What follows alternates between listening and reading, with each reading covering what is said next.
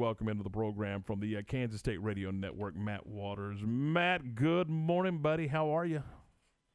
Mr. Barfield, it's always a pleasure. Appreciate the invitation to chat it up with you and your cohorts.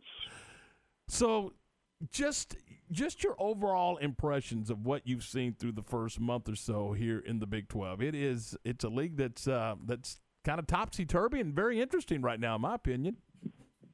Well, I'm going back to something, Tom, I said before the football season started, and then after that first week when K-State lost to Arkansas State and Iowa State got beat by Louisiana and KU got pounded by Coastal Carolina. If you and I'm going to lump you into this because you think you're a pretty smart character. I've known you a long time. You think you're pretty smart, right? Well, absolutely. I don't think it. I know it, but go right ahead. Well, if you think you know what's going to happen this college football season, or for that matter when we get to basketball, or for that matter when we get to the spring, you don't have the first clue. And it's just look at what's transpired. I mean, I can take you into the SEC and the fact that that LSU is supposed to play Mizzou at home at Death Valley on Saturday night at 8 o'clock, and the game gets moved to Columbia, and it's played at 11 a.m., and Mizzou couldn't stop LSU all day long, and Mizzou has LSU at the 1-yard line inside the final minute, and they strap on a goal line stand like nobody's business. But in the Big 12, I mean, yeah, after K-State lost to Arkansas State, if you'd have told me K-State was going to rip off 3 unanswered wins and have their starting quarterback get knocked out for the year, then I just would have been standing there shaking my head because wait 5 minutes, it's going to change. Something else is going to happen. There's no rhyme or reason. It's just going to be an absolutely schizophrenic fall. There's no doubt. Don't disagree one bit. It already has been. So how has the locker room and everybody responded when it comes to the loss of your starting quarterback, Skyler Thompson? Well, they responded quite well. I mean, they won at TCU on Saturday with a freshman quarterback who, is going to be really good when all is said and done with his college career. What COVID and a couple injuries, I would say, and I'm only speaking for K-State, but what COVID has done, it has forced not just Chris Kleiman, but his entire staff to be as creative as a coach has ever been. But what the end result has provided is depth like Kansas State has not had in a long time.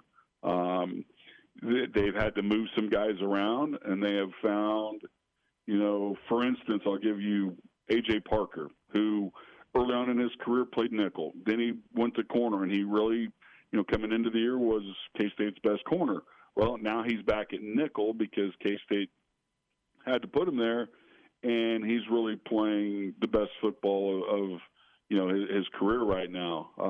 Jerron McPherson, a guy that's been a nickel and now is at safety, and he's blowing people up from the back end of K-State's defense, and he's playing. Right now he's playing like an all Big 12 type safety, and it's stuff like that.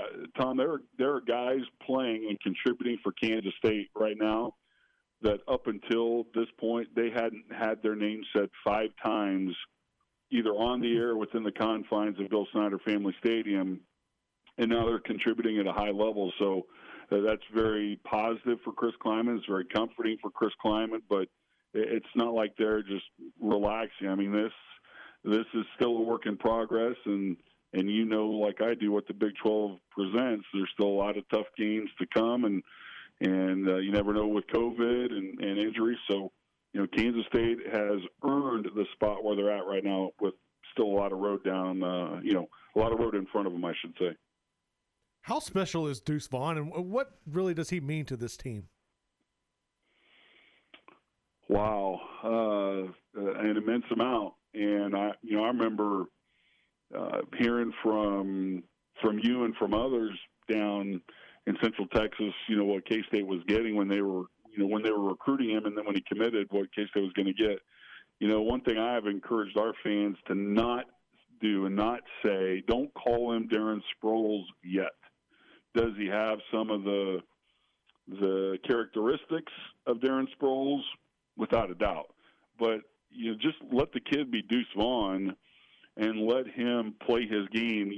If you think about it, Tom, I like to look at a couple other things other than just his physical characteristics. He comes from a football background, and when you talk about freshmen, he is so far ahead of most freshmen mentally because of that background, the fact that his dad's an NFL scout. He's just mentally, he is really sharp, and he's able to absorb it and translate it to the field. But he has made an unbelievable impact, and if he's not number one for opposing defensive coordinators to scheme against, well, he's definitely number two. But yeah, I love that kid already, and I can't wait to see what he does down the road. He's only played 4 games, but he is a home run hitter.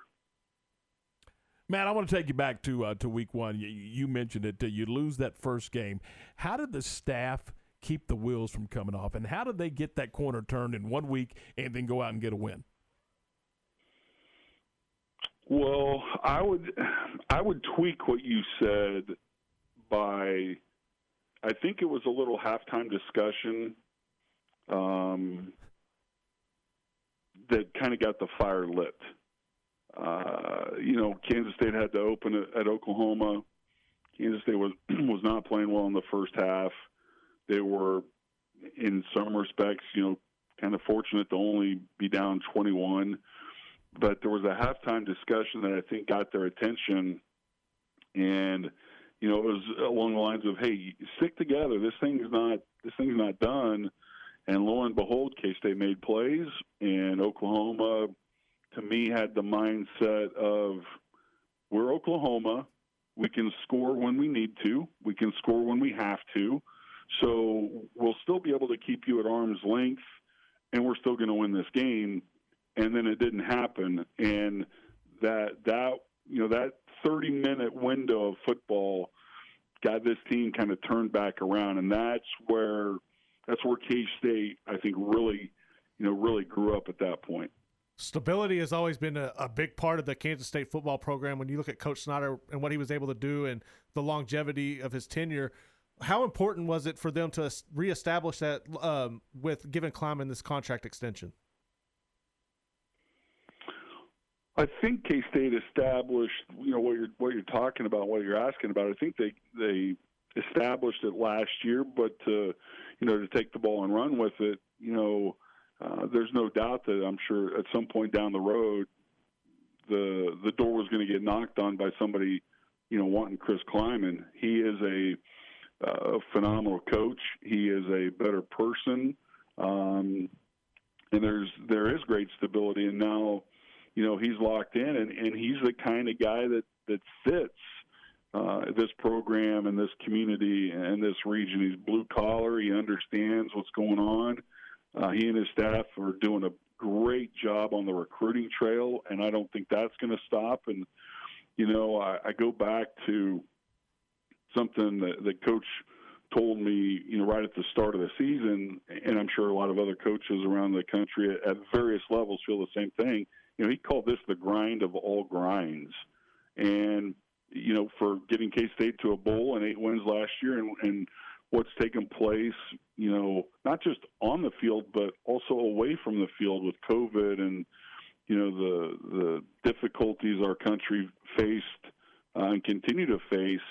There's some things that wound up on his plate, and Kansas State felt he should be rewarded for that. The timing, there's some people that squawked about that, but, it is what it is, and it's great for K-State that Coach Kleiman's going to be here for a long, long time.